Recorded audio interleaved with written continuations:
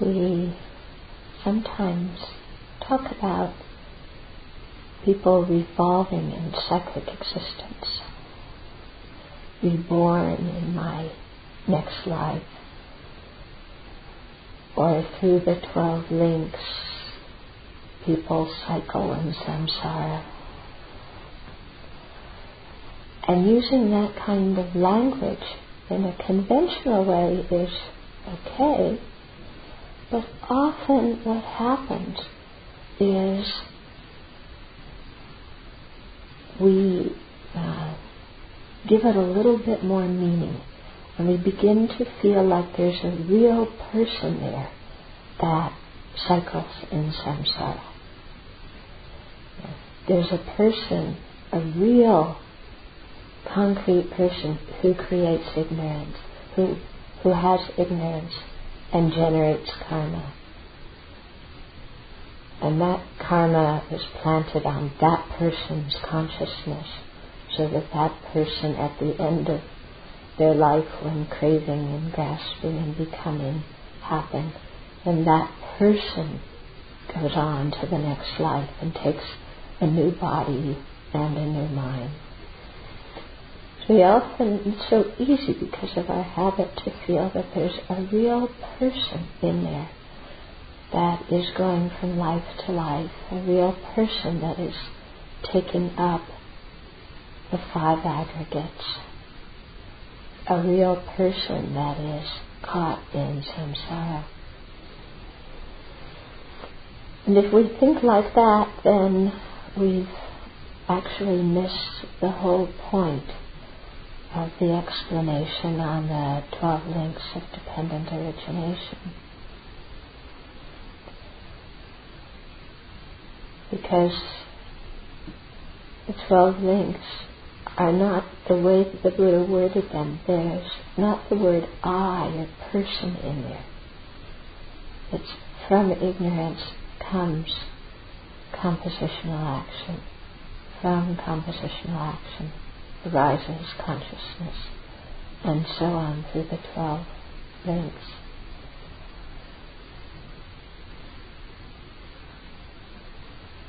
So when we look and examine a little bit deeper, when we say there's a person who's caught in samsara, the person who takes the 5 aggregates, who or what is that person? Whenever we use the word I, we feel like there's some real independent person there. But when we ask ourselves, who is it that goes from one life to the next? Who is it that's caught in cyclic existence? When we really begin to search in the aggregates, separate from the aggregates, we can't find a person there.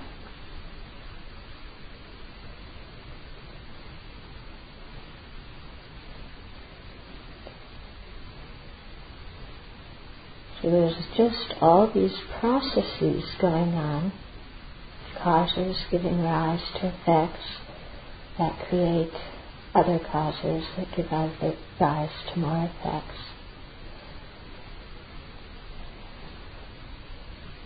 And we simply give the label person to an appearance, but there's no real person there.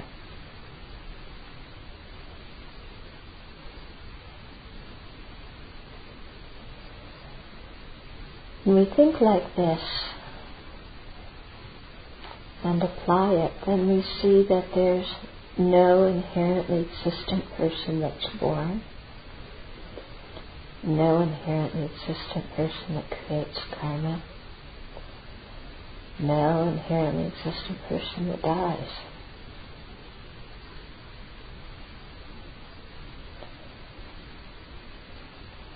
there's simply what is labeled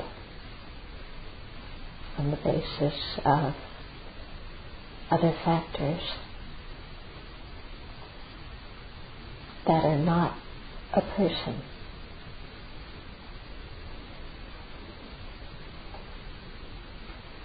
When we train our mind to look at things like this, stuff loosens up a little bit. We aren't so reactive to other people because we begin to see that there's no truly existent person there to be reactive to.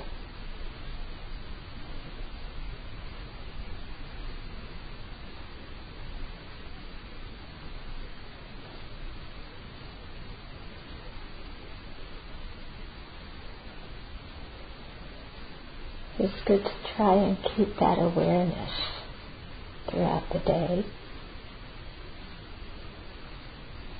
Be mindful of the lack of a findable person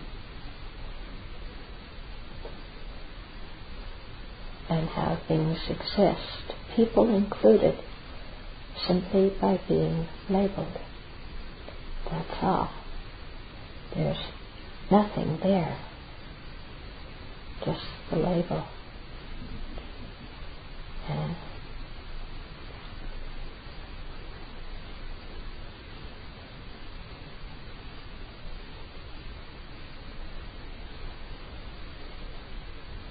okay. And as soon as we open our eyes, it looks like real people, doesn't it? There are all those real people out there from their own side, and they're not just their names. There's real personalities in there and that's who they really are, unchanging. Always have that personality, always will have it, always will be that person. Even when they die, they're just going to be exactly the same, Yeah? You see how we're so familiar with this wrong conception mind, aren't we? Yeah? You can see how we just get so reactive. Real people out there, that's all the personality, and I don't like it. They should be different. Or, I like it. We're just bouncing off the things that our mind has projected and created.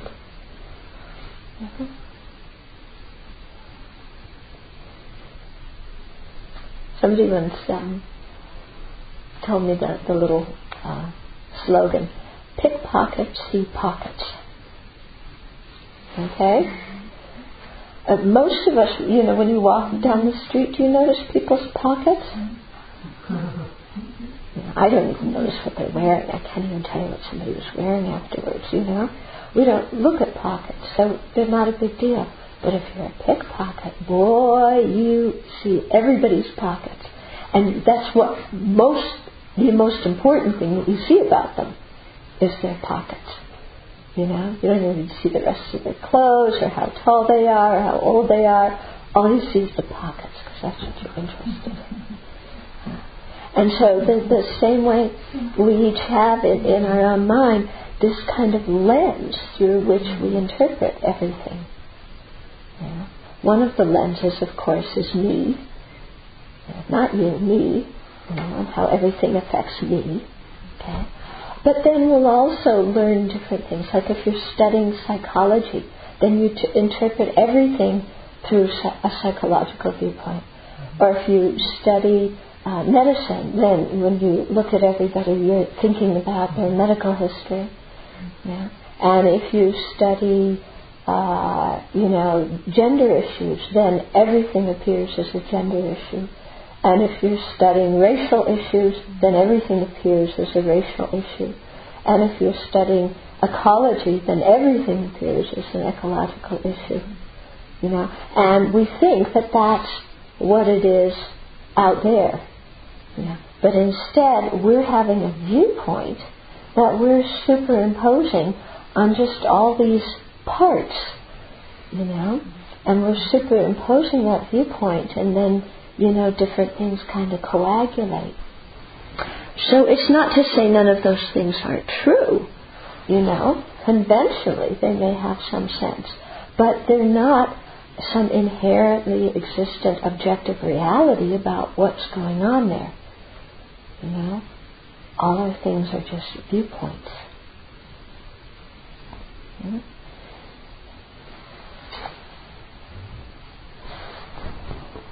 So just a couple of messages I wanted to share with you from inmates. One is from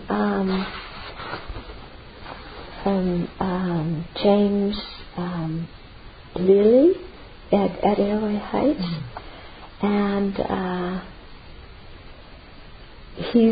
I think we have some other letters from him. He's just thanking us for being able to participate in the retreat.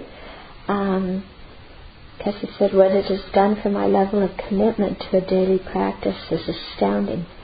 At first, to say it was a chore to remain attentive through the whole practice would be putting it mildly. I kept catching myself dozing off during meditation.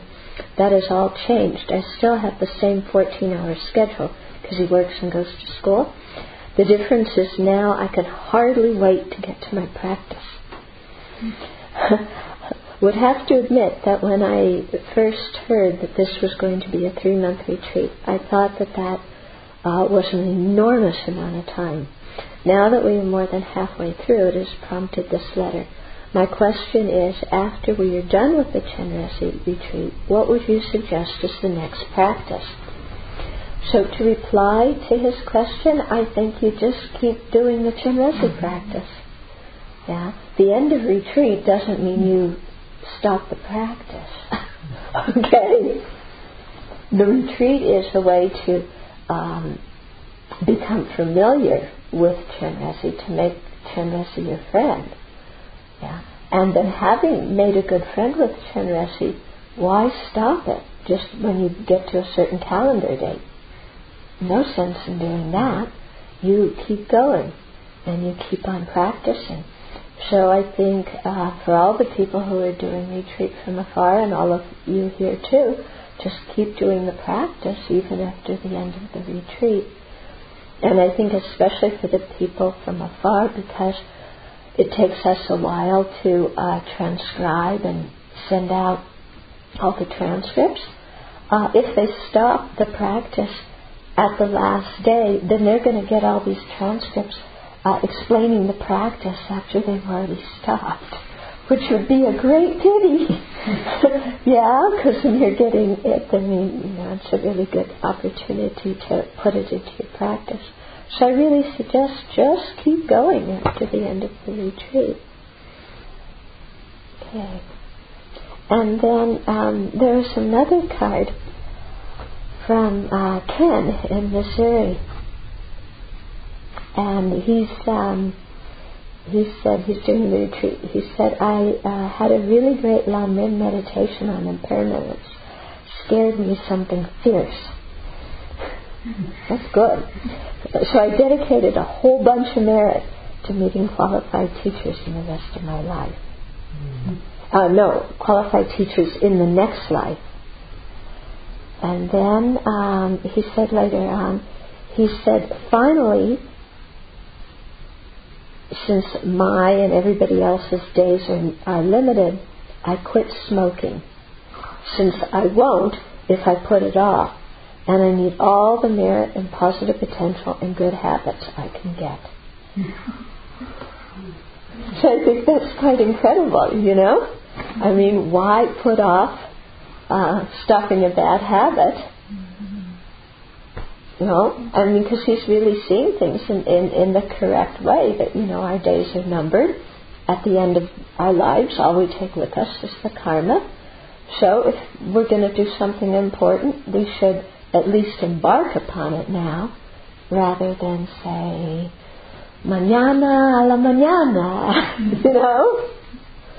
Okay, so I thought that was quite a good insight I wanted to share with you.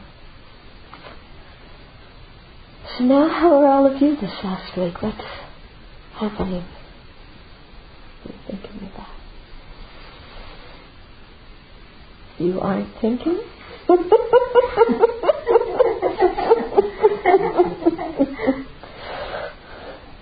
Nothing's coming up in your meditation? I just don't want to go first again. Might as well. Might as well.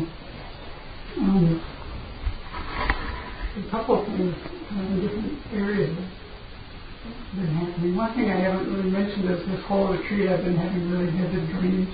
Mm-hmm. Last year I had one of the most ones that really made me think about it all day.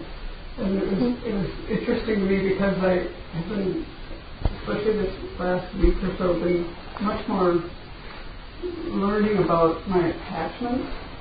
And I learned a lot about reputation, partly from reading. I got a label for my experience, actually, which was I'm listening to the transcribing about that right now, and I didn't quite realize, that reputation just fits like this small group, So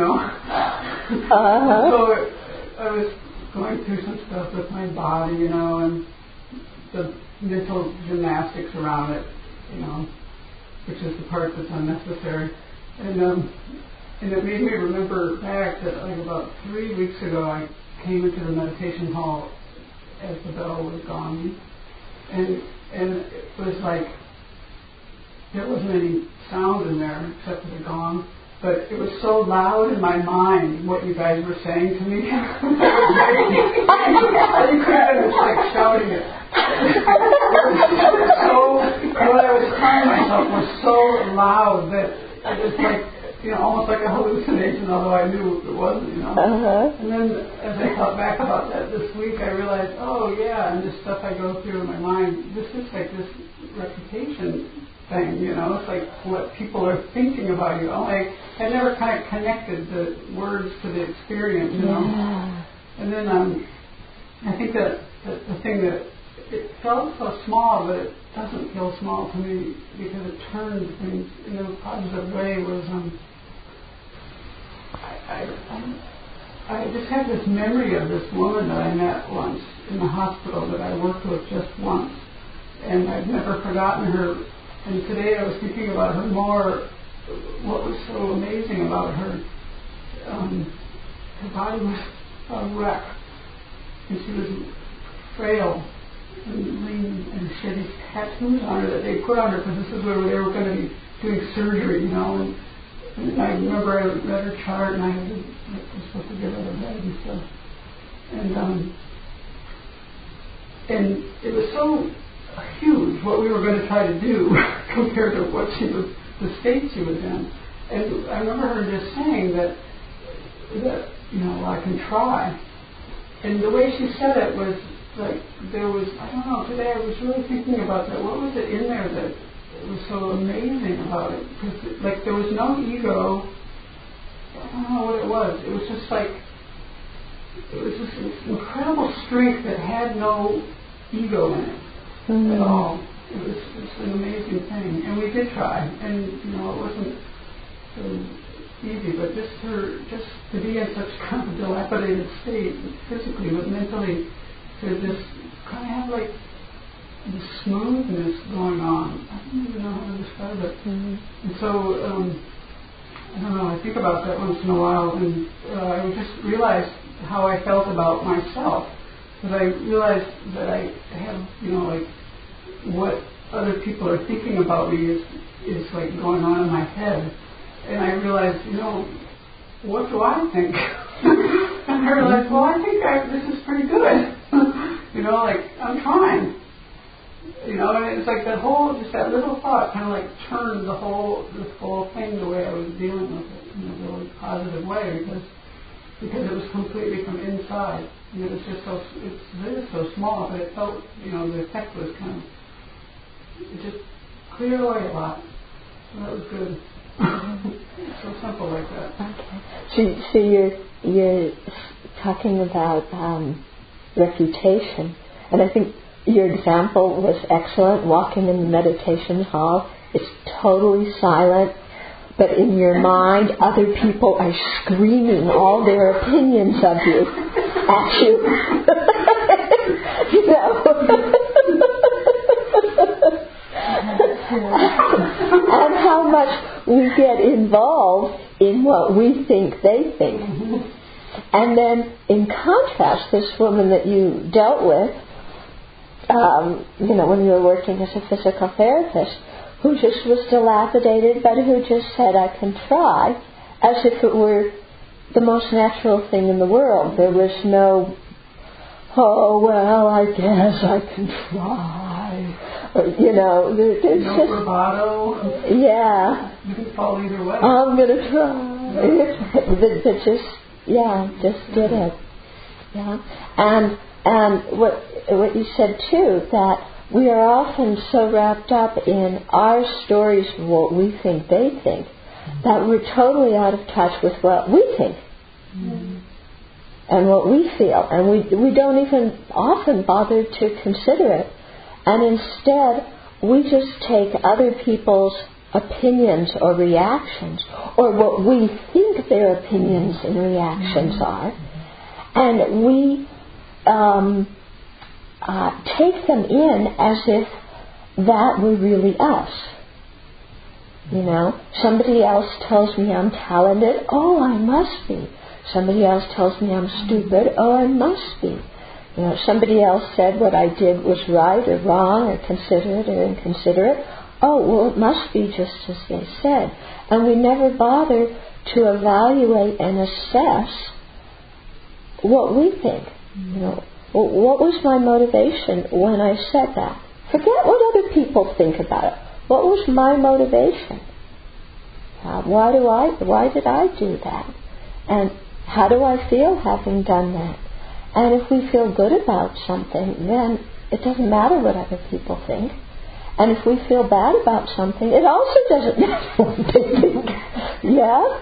Because we're the ones who create our own karma. So I see so often people seem to go through their whole life trying to become what they think other people think they should be. Yeah? And you can't really live a life trying to become what you think they think. Especially you haven't even asked them. Yeah? And so we get very tangled up in this thing about reputation. And it also makes us do all sorts of funny things to get other people to like us.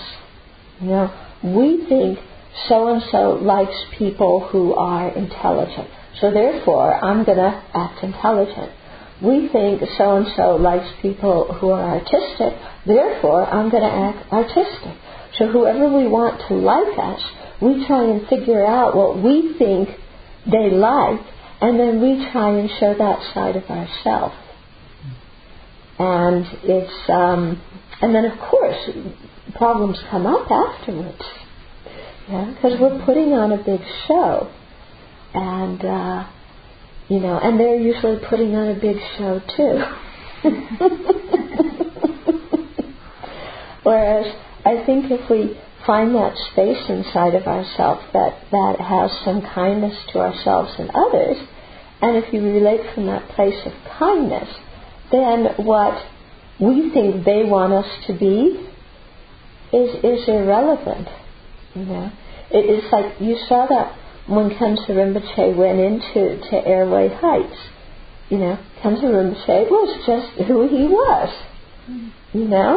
And he wasn't there, and he wasn't trying to impress the guys in the group with being this or being that. He just sat down and said what he had to say, and that was it. And I think there was something quite beautiful about that. There's none of this, how we often so often try and put forth an image of ourselves and then get very tangled up in it, and then worry about what their image of us is, as if that's all they had to do in life was to think about what they thought about us. Like you walk in the meditation hall and they're all screaming their ideas of you at yourself. Boy, you must be really really important that that's all they can think about in their meditation is what they think about you. You know? And it's so funny because whatever group we're with, we are very attached to our reputation, you know? We just get so tangled up in all of that. It's very good to kind of learn to laugh at ourselves a bit and then just put that down. Thank you, Venerable. I've been having the same quality, same difficulty with me. Yeah? So it's good this is the correct advice that I'm giving you. You've been worrying about what other people think about you? Yeah, especially because there were 2 days in a row when I was late for credit offering, and then for the next 2 days after that, rest of the day before he wasn't here, so I was answering phones and I kept coming up late. And the same thing, I walked in and all of a sudden I was so concerned, oh, they're all chanting, but I bet they're thinking about me, Oh, I'm sure they were. Anyway, and then the energy of, that sort of thinking rolls on, and then it's sort of long after that incident has, stopped, you're still wondering, if you walk by that person, are they thinking, I wish you never came, or whatever, So, and it's totally unhelpful, unprofitable thinking. Yeah. Well, have you noticed how we're all some of the time? That's what I've noticed. Sometimes today's it's my day. It's Alex. Worrying about our reputation. We have a sure reputation on this.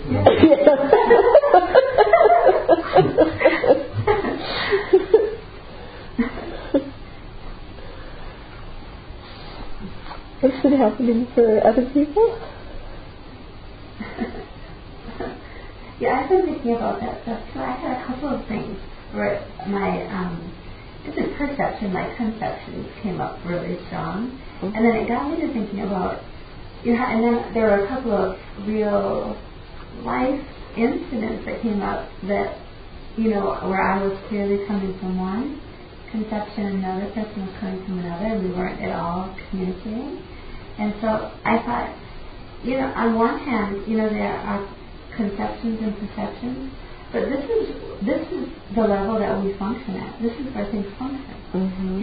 And that's all we really have. And even all the major things that happen in the world, all the major problems, they're all live at that level of conception. Yeah. So we have to work at that level, it seems. I mean, we have to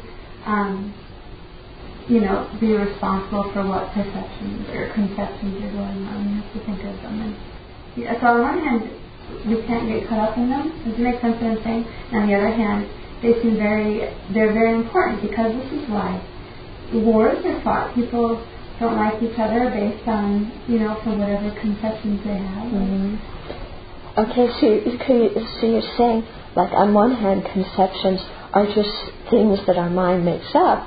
On the other hand, they're very important in the functioning of the world, because it's through conceptions that we relate to each other, and, through conceptions that we either like each other or dislike each other or help each other or harm each other. Mm-hmm. So the conceptions are important.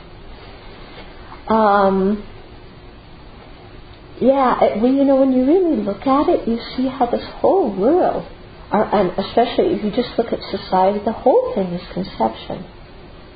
What we consider polite and impolite is just whatever a particular group,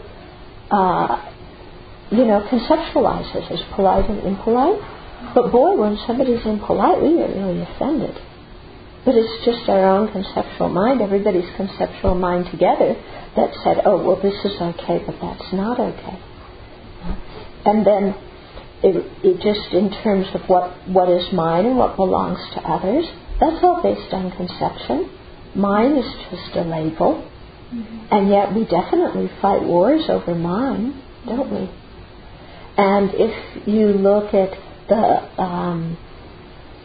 like in the Middle East, there's so much going on. There's the Jews and the Sunnis and the Shiites and the this group and the that group. And all those groups are just labels.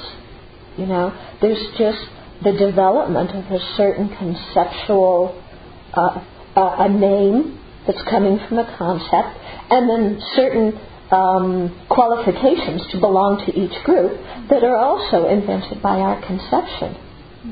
Yeah. Now the problem happens when we make all these things very solid and we don't realize that it's our conceptual mind that is creating all these categories and groups and relationships and things like that. And we forget that we're the ones who gave the labels, and instead we think that all those things are that way from their own side. And that's why when things get really difficult. Yeah?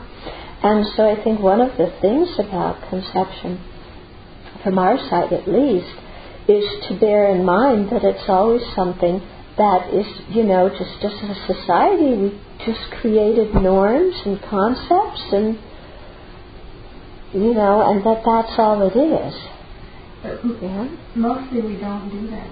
We don't do that, and that's why we get in trouble. So what we're practicing Dharma for is to help us be more aware of how we create all these things. Yeah?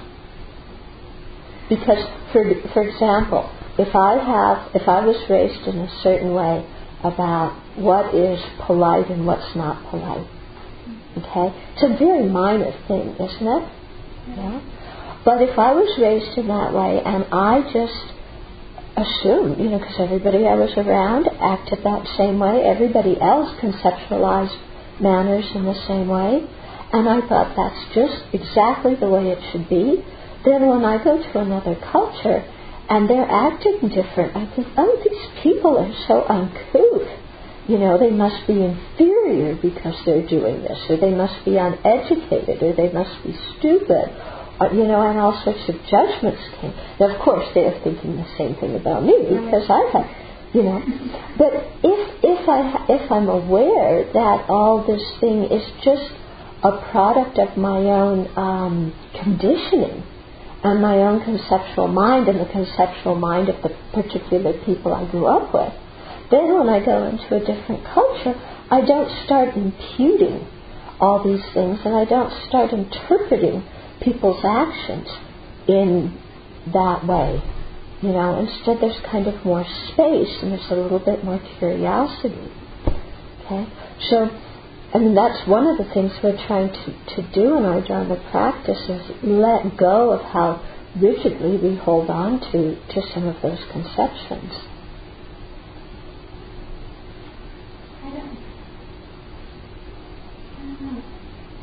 Because people have in my opinion, very valid experiences based on past experiences that cause them to respond to something in a particular way.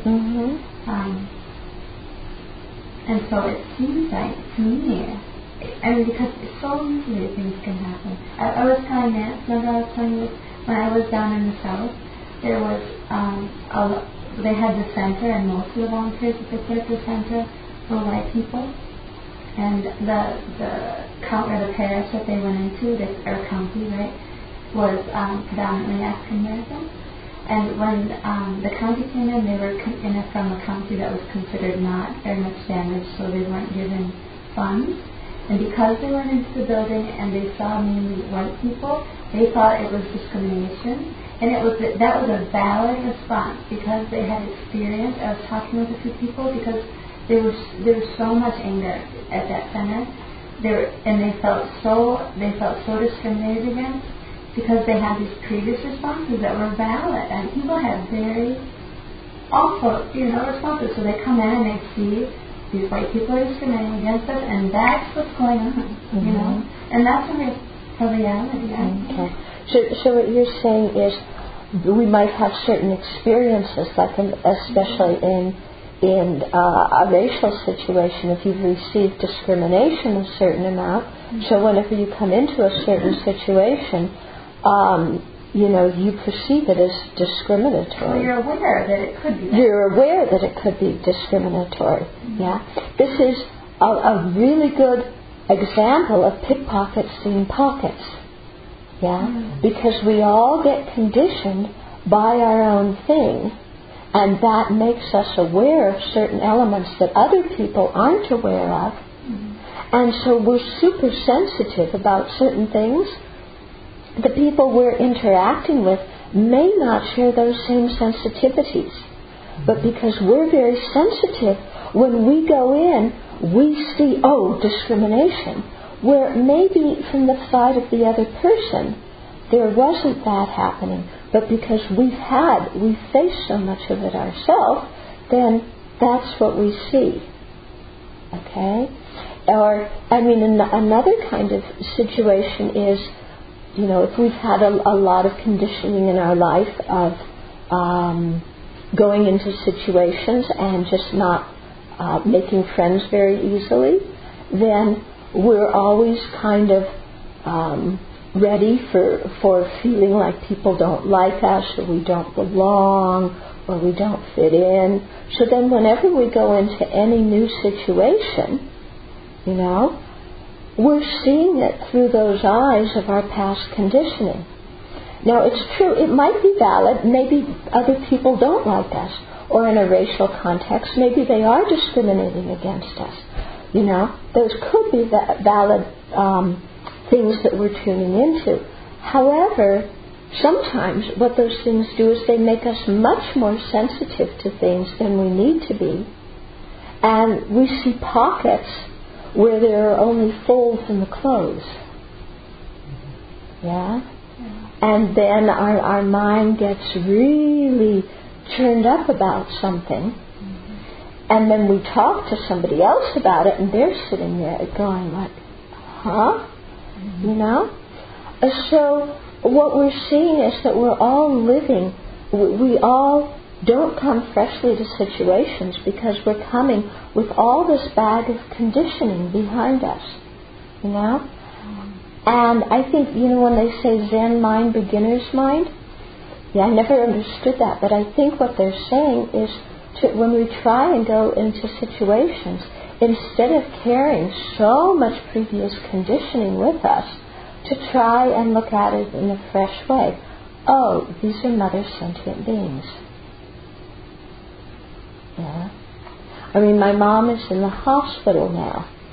Her conditioning, how she's seeing things, is people aren't taking good enough care of me. Yeah? And so whatever the nurses are trying to do, somehow,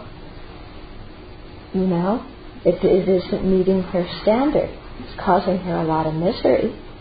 But I'm sure that the nurses are trying to do the best they can, considering they have a whole floor full of people to take care of. But what I'm getting at is when we let this previous conditioning, when we make it too solid and believe in it, we create a lot of me and you and this and that and unnecessary antagonism between people. But by being insensitive to it, you can create antagonism too. By being insensitive, you can create antagonism. But if you let me give another situation. Let's say you had some encounter with somebody, with a friend, and there were some things said, and you weren't very nice to them, and they weren't very nice to you. And you know how the next time you see that person, you feel a little bit ill at ease, and you know how that is? Mm-hmm. You're feeling ill at ease, and it's like you tend to shut up and look down, and you know how it is, It's like something happened, and you're still kind of mad at them, or you feel like they're mad at you. But you don't want to apologize because what they did was really wrong. You're glad you said that, but you don't feel so good because they're clearly not happy with you. So then you want to keep your mouth shut. And, and you come into the situation the next time you see that person with your mind like she was, walking into the meditation hall and everybody's screaming at her even though it's silent. So you're walking in to be with that person and all your own projections and opinions are all there like twirling around with you, you know? And so then you try and have a conversation with that person and then, you know, it's just so, you know, you're like walking on pins and needles because you're afraid to say the wrong thing because they might get mad again. But on the other hand, you're listening for every slight tone of voice and what word choice they're saying because maybe they're still mad at you, or maybe they're sorry but they're too proud to say that, or you know. And so you're like sitting there listening like exactly how their tone of what words they, and then you're trying to say everything so delicately, and it's like stressful, isn't it? Mm-hmm. Yeah. What would happen if you had that situation with somebody? There was whatever happened, and you dropped it. You walked into the person this morning and said, "Hi, how are you?"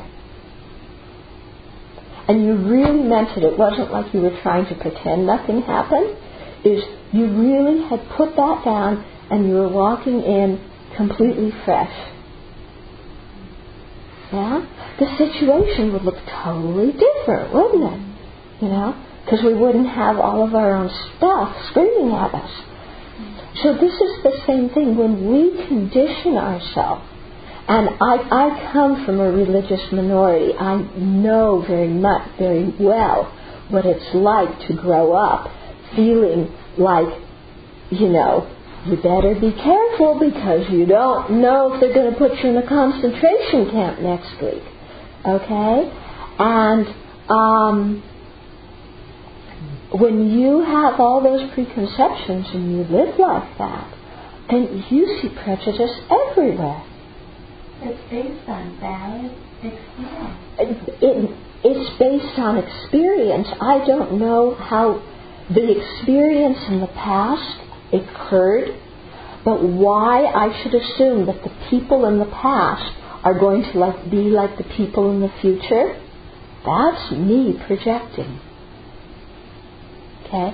And the extent to which I was hurt in the past, you know, two people experience the same situation. One person's really upset about it, one person isn't. Yeah? In 7th grade, somebody, I remember this so clearly, I'm going to show you what I was like. This is another one, you know, Rosie Knox, I you know my thing, I'm waiting for her. Peter Armetta, I'm waiting for him to show up at one of my teachers. Peter Armetta, in 7th grade, made this incredible anti-Semitic remark. And and because I had all this conditioning about, you know, the Holocaust and the this and the that and all these people who died and, you know, and this, one anti-Semitic remark, I left that classroom. I spent the whole day crying in the bathroom. Okay? And I vowed never to speak to Peter Armetta again as long as I live. You know, and I went through, because we were in all the same classes, you know, all through junior high, all through high school. We both started USC early in the same program. I didn't talk to him, you know? Because I was brought up that if somebody is prejudiced against you, they are bad, they are evil, you cut them out of your life. You know, and you let people know that you're not going to stand for any prejudice. So I made a big hullabaloo in that 7th grade class. I mean, Mrs. Mikowski and Mr. Reese, you know, I don't know what they went through. Yeah? Think about it, though. But, you know, it was coming from my mind. It was coming from my mind. I didn't need to get so upset. I didn't need to get so reactive. You know, I could have realized, okay, somebody said something. I could have made a calm comment about, you know, I don't think it's fair to generalize.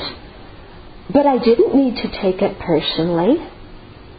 I didn't need to make it part of my identity for all of those years and cause myself and other people so much misery.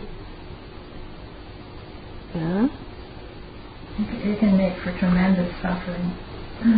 I lived with a Jewish man for 8 years, and I saw how he suffered. So Leah described him. He continues to suffer.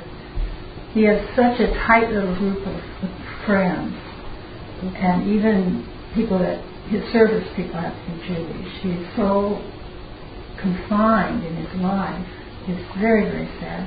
It's just really, he suffered so much. Yeah. And continues. Yeah. And you could, Carrie would say, oh, well, that's valid. They killed 6 million Jews. But, are you going to carry that around your whole life? It makes you very miserable. But it's not even just that. I mean, there's definitely groups out there to this day that have a very strong dislike for people who are of particular ethnicities or religious beliefs. Right. And so it's almost like, because I know from my side, it's that whole idea of privilege. I don't have to worry about somebody saying, you're Irish. Well, who cares? It's like it's not even an identity to be Irish. I'm not even conscious of being Irish. But years ago, if you were born 200 years ago in New York. No. But that was, it's different. There are no groups out there trying to kill Irish people right now. None. Or that are trying to kill each other. Or other things. It's different. And in the South, too, the Ku Klux Klan, it's different when you have an identity that's really, that you're made aware of, really. Yeah, but see, the extent to which we assume an identity, because we're many identities, aren't we? We all have, we're all human beings. We have an identity. We have a gender identity, a racial identity, an ethnicity identity, a religious identity, a socioeconomic identity, a hair color identity, a tall and short identity, a fat and thin identity, an athletic and non-athletic identity, an artistic and non-artistic identity, a smart and a dumb identity. We can go on ad infinitum with all of our identities. Mm-hmm. And depending upon which identity we fixate at, we see the world through that identity. Okay? And so all the other identities become less important because at certain times in our life we're fixated on certain ones. When I was young, I was fixated on my Jewish identity, and then I was fixated on my girl identity, how to attract a guy, that was the whole thing of, the meaning of being a teenager, and then, your academic identity. And we just create all these identities, and we're the ones that make them important. And they are all conventionally existent. But to the extent to which it is important or unimportant depends completely on our own mind. And I remember very well when there was one African American woman in Seattle who came to a Cloud Mountain retreat, and at the end of it, she said, this was the first, I realized at the end of the retreat, she said, this was the first time I was invisible to myself. Yeah? Because she said so often she makes such a big deal out of being African American that she sets herself off from other people automatically, because that's what you're supposed to do. And she said, I was invisible to myself, and I felt like such a part of the group. And this was the experience in the first retreat. She set herself off. She was different. Why were you different? Oh, I was living in a cabin. Oh, yeah, you were living in a cabin. Okay. Yeah. Yeah. So she was different from everybody else because she was living in the cabin. She didn't fit in. They didn't like her. She couldn't relate to them. She saw everything through that, and was miserable until halfway through the retreat when she dropped the identity because I moved into the cabin. But you see what I'm getting at? How we create these things and then latch onto them. And there is some conventional reality, but how do we react to that conventional reality? And how much do we just exaggerate the conventional reality? It's like from the viewpoint of Americans, people in America hardly knew anything about Islam. until a few years ago. You know, it was like, Islam? Yeah, I guess I heard of it. You know, something, you know. And now it's like they know a little bit more. But when Americans look at what's going on in Iraq, they phrase it as, terrorists versus civilization, okay? And whereas the people in Iraq are putting it as Sunni versus Shiite. You know, the Americans don't look at it Sunni versus Shiite. They're terrorists, you know. And everybody's framing it in their own way, making up their own groups and their own identities, and being totally miserable in it. What about if we just had the identity of sentient being? You know, oh, there's a sentient being. But not everybody will have that idea. Let them manage themselves. My responsibility is my own mind. Okay, but we're all part of different, so you could say on one hand we're ourselves, but we're all part of different groups or subgroups or whatever. Right, so that's right. There's also that going on. But I think the main thing is we are all sentient beings. And instead of always looking at how I'm different from everybody else, if we train our mind to look at how I'm the same as everybody else, then even if somebody discriminates against you, you can still smile back at them. I mean, sometimes people, I remember one time I was walking down the street in Singapore, and it was on Orchard Road, the big shopping center, and somebody we were stopped at a crosswalk, and somebody looked back and saw me, and his face just went, I mean, this poor guy was like he saw somebody from Mars. Yeah. Now, I could have responded by going, oh, he's prejudiced against me. I'm a Buddhist. He must hate Buddhists.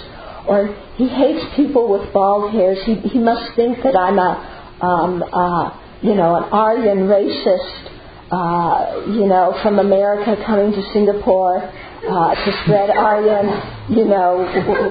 racism. Or, he hates Buddhists and I'm sure he's going to discriminate. Maybe he has a shotgun there and he's going to shoot me because I'm Buddhist. Or maybe he hates people with bald hair because he thinks we all have cancer and that he's going to catch cancer from us. And I could have seen this guy's expression in any kind of way and gotten totally paranoid about it. But, I am so used to people responding in different ways to me that whenever I get something like that, I smile back. All you do is smile back. Hi, I'm a human being. You're a human being. If you project trips on me, that's okay. That's your thing. I don't care. It's not going to affect me. Yeah? But you see, if I didn't think like that, I could walk around paranoid all the time about, I mean, the number of times in airports, people come up to me, and one time this woman came up and, sat down beside me and put her hand on my head and said, "You'll get better, dear, don't worry, you'll recover." She thought I was a cancer survivor. Yeah? And it was so kind of her to do that. I was a total stranger, For her, she projected cancer survivor on me because I had no hair. And, she was so kind because she was also a cancer survivor. And I could have, gotten paranoid. Oh no, maybe it means I'm getting cancer. Or I could have gotten angry. Don't you know what a Buddhist nun is? I'm not a cancer survivor. I could have been so offended or whatever. But it was I just thought, wow, what a sweet gesture that she made. And I just said, thank you very much. I'm okay. I'm a Buddhist nun, and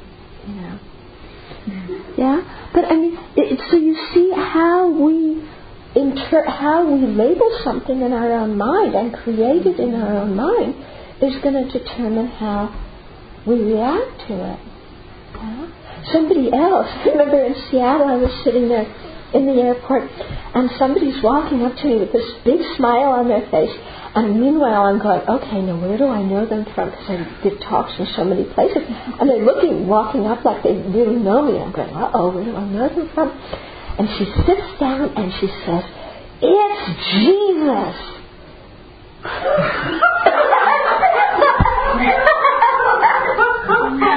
You know, you should believe in Jesus, honey. Thank you.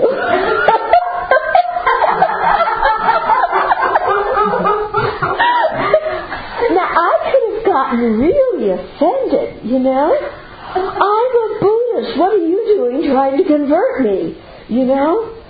In a public place, you're trying to convert me. You're impinging on my freedom to sit here without any disturbance. You know, I could have gotten so upset. You know, if I had grasped onto that identity and made a big us and them thing. You know, another one of those born-again people, you know. But it's just like, you know, if you don't conceptualize things like that, then people don't appear that way to you. And you relate to them completely differently. But it's appropriate sometimes. Just like if you take, for example, Rosa Parks. You know, they said, go to the back of the bus. She said, I'm not going to the back of the bus. And she made a kid, and they understood more. Or people respond to something very strongly, and it makes that person think about it in a way that they wouldn't have. Right. But you can be very clear in your response without hanging on to a personal identity about something. Because you see, when you're hanging on to a personal identity, you're just going to react against the other person. And you're not going to be very skillful in how you point it out. Mm-hmm. And then there's the motivation, because like when, just like with parenting, sometimes you have to be firm. But there's a kind of firmness that's with love, and then there's kind of firmness where they've lost it, you know. Yeah. And so the motivation behind some of that, I think, is important. You know, and so when you know when to make strong statements, and you can do so, but without being turned up inside, then you're going to be much more skillful when you do that. Like if Rosa Parks had gone in that bus and said, you beep, beep, beep, beep, there's no way I'm going to go to the back of the bus, you beep, beep, beep, beep, you know, and thrown her groceries at him and screamed and yelled and, you know. Yeah. It was the fact that she was, you know, she didn't do all of that. Yeah, she still has salvation. Yeah. I have a question. Uh-huh. This is a completely different Okay. thing, I think. So, you write about this in the text, Mm-hmm. and I want to just understand this a little better. So you're sitting there doing the emptiness meditation, and you still have this sense of me, and the calmer you are, kind of the less it is. Okay? There are things that stir up, the bigger it is, and harder to get away from. But it's always there. And so that is that a mental factor of grasping? What is the label for that experience? When you just have that sense of me. Because what happens when sometimes I'm in like a place, and I calm, and then I go, here I am again. Try to find me. You have to find me. I'm here. I'm here. So I decide, okay, no, there's not a person in the thought, there's not a person in the feeling, you know, and I'm kind of looking at all the things, but it's still, there's this little, it's not the voice, it's not the sound of the voice, you know, I'm kind of not finding any of those things. So what I was wondering is it feels like the person. You never find the person. But that person exists conventionally? Yeah, there's a conventionally, so you're asking that when you're sitting there calmly in your meditation, there may not be some huge sense of I, but there's definitely a sense of I'm sitting here on this cushion, and I'm me. I'm not somebody else. Mm-hmm. Yeah? Yeah, it can be very light even. Your body's kind of like gone, but still in your mind's like, hi, I'm here. Everything else in the universe can disappear, but I am here. Yeah? I'm here and I'm going to exist forever and nothing is going to make me stop. Right, so that thing. Yeah. What's the label for that thing? That is what we're the object of that is the inherently existent I, and the mental characters that preceding it is the jigta, the wrong view, the perishing aggregates. Yeah. Yeah, and so that's like the misconception. Yeah. But then the other thing I was kind of hadn't really appreciated before is when we talk about this misconception. A lot of misconceptions are like, I thought about it like this. You're learning CPR, you're sitting in a classroom, and you're misunderstanding something, right? Mm-hmm. So you have this misconception, and it's very much in your head. It's very theoretical. Mm-hmm. But then you still have the misperception, and now you're doing CPR on a real person, and you're screwing up. Because you have this misperception, but now it's like real. It's like an experience. So I was thinking this misconception that we have is an experiential misconception, not like a theoretical, it's not so intellectual. I used to think when you said, we get rid of this misconception, I'm like, okay, we got our notes wrong, let's cross that one out and fix it. Okay. But it's really a very much ingrained, completely ingrained. Totally ingrained. Experiential misconception. Yes, it's an experiential misconception. And that's why sometimes some translators translate it as conception of the I. And to me, that just seems very theoretical. We just have a conception of the I. And that's why I call it grasping of the I. Because grasping is, that gives you much more a kinesthetic feeling of there's, and it's not just like you said, it's not like you just correct your notes because you had a wrong idea. But it's a way of seeing things that you hold as 100% real, that you've never doubted at all. And that thing, is that called the mirror eye? They talk about different objects of a mind. Okay, so there's the sometimes they call it focal object or observed object. And then there's, Jeffrey translates it as object of the mode of apprehension. I just call it apprehended object. Okay? When you're having that ignorance grasping at I, the focal object is the merely labeled I. That's the actual thing that exists. But what we are apprehending is an inherently existent I. Okay, so it's like they often use the if I'm looking out and I go like this, and I do something to my eye, instead of one moon I see two moons. Okay, the observed object is one moon. The object of the mode of apprehension is two moons. Okay. The apprehended object is two moons. I'm perceiving two moons. That's the object I'm apprehending. I believe in that. Must be two moons. And that's actually false, mistaken. Yeah. Not conventionally. That's not, true. No, that's not even conventionally true.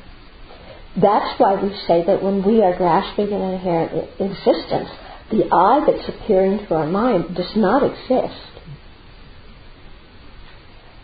Because the I that's appearing to our mind is an inherently existent one.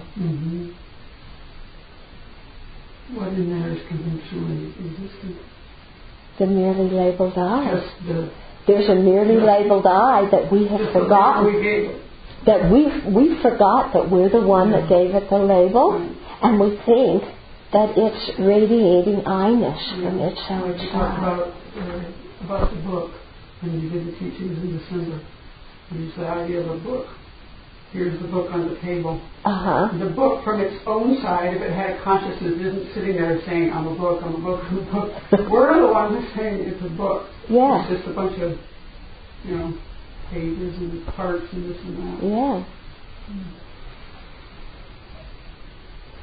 They often use the example of the rope and the snake. Okay, so it's dark and there's a rope coiled up and you look and you see snake and you go, and freak out. Okay, there's absolutely no snake there. But what appears so vividly to your mind is a snake, and you totally 100% believe that's snake. You believe that that's a snake. And if somebody came along and said there's no snake there, you might even say you're nuts. Because that's how much you are holding on to what you believe to be true. Don't tell me there's no snake there. There is. Okay? But it's only a rope. And that's how much we're listening to that little voice. Yeah. It's like that's the analogy. Yeah, we give it that label and then we totally believe in it.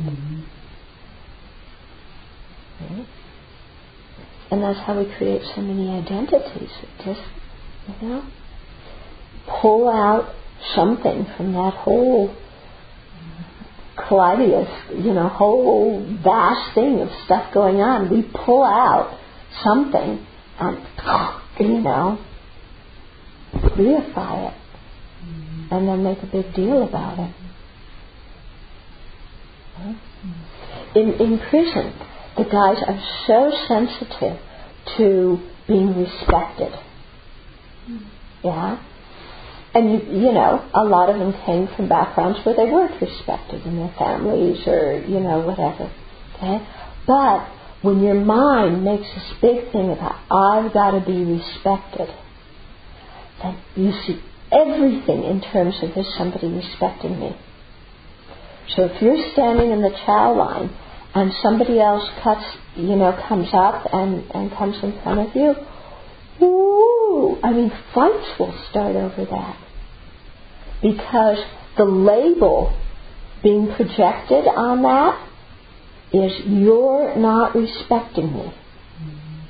And once you project that interpretation of what's going on and solidify it, that's all you see, that's all you believe, and you're going to kill for it.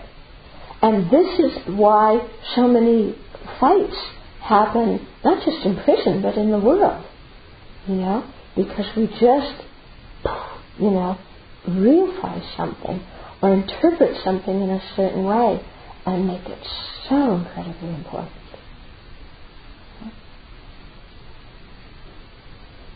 And then, it becomes important because we've made it important.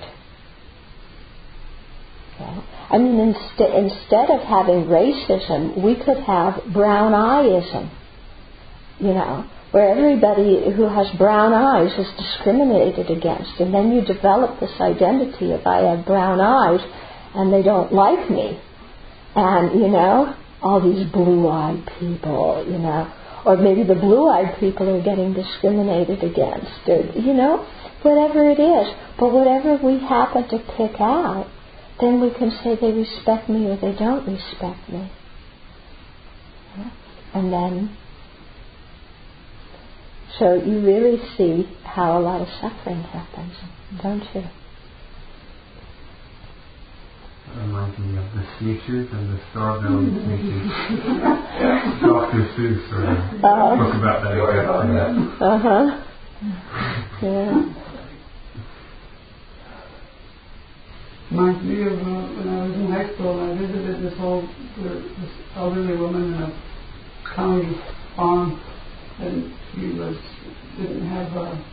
had some dementia, and I took her to the Baptist church, and I was Catholic, raised Catholic, and she remember saying to me, we didn't like those Catholics. I can't remember why, but we just didn't like them.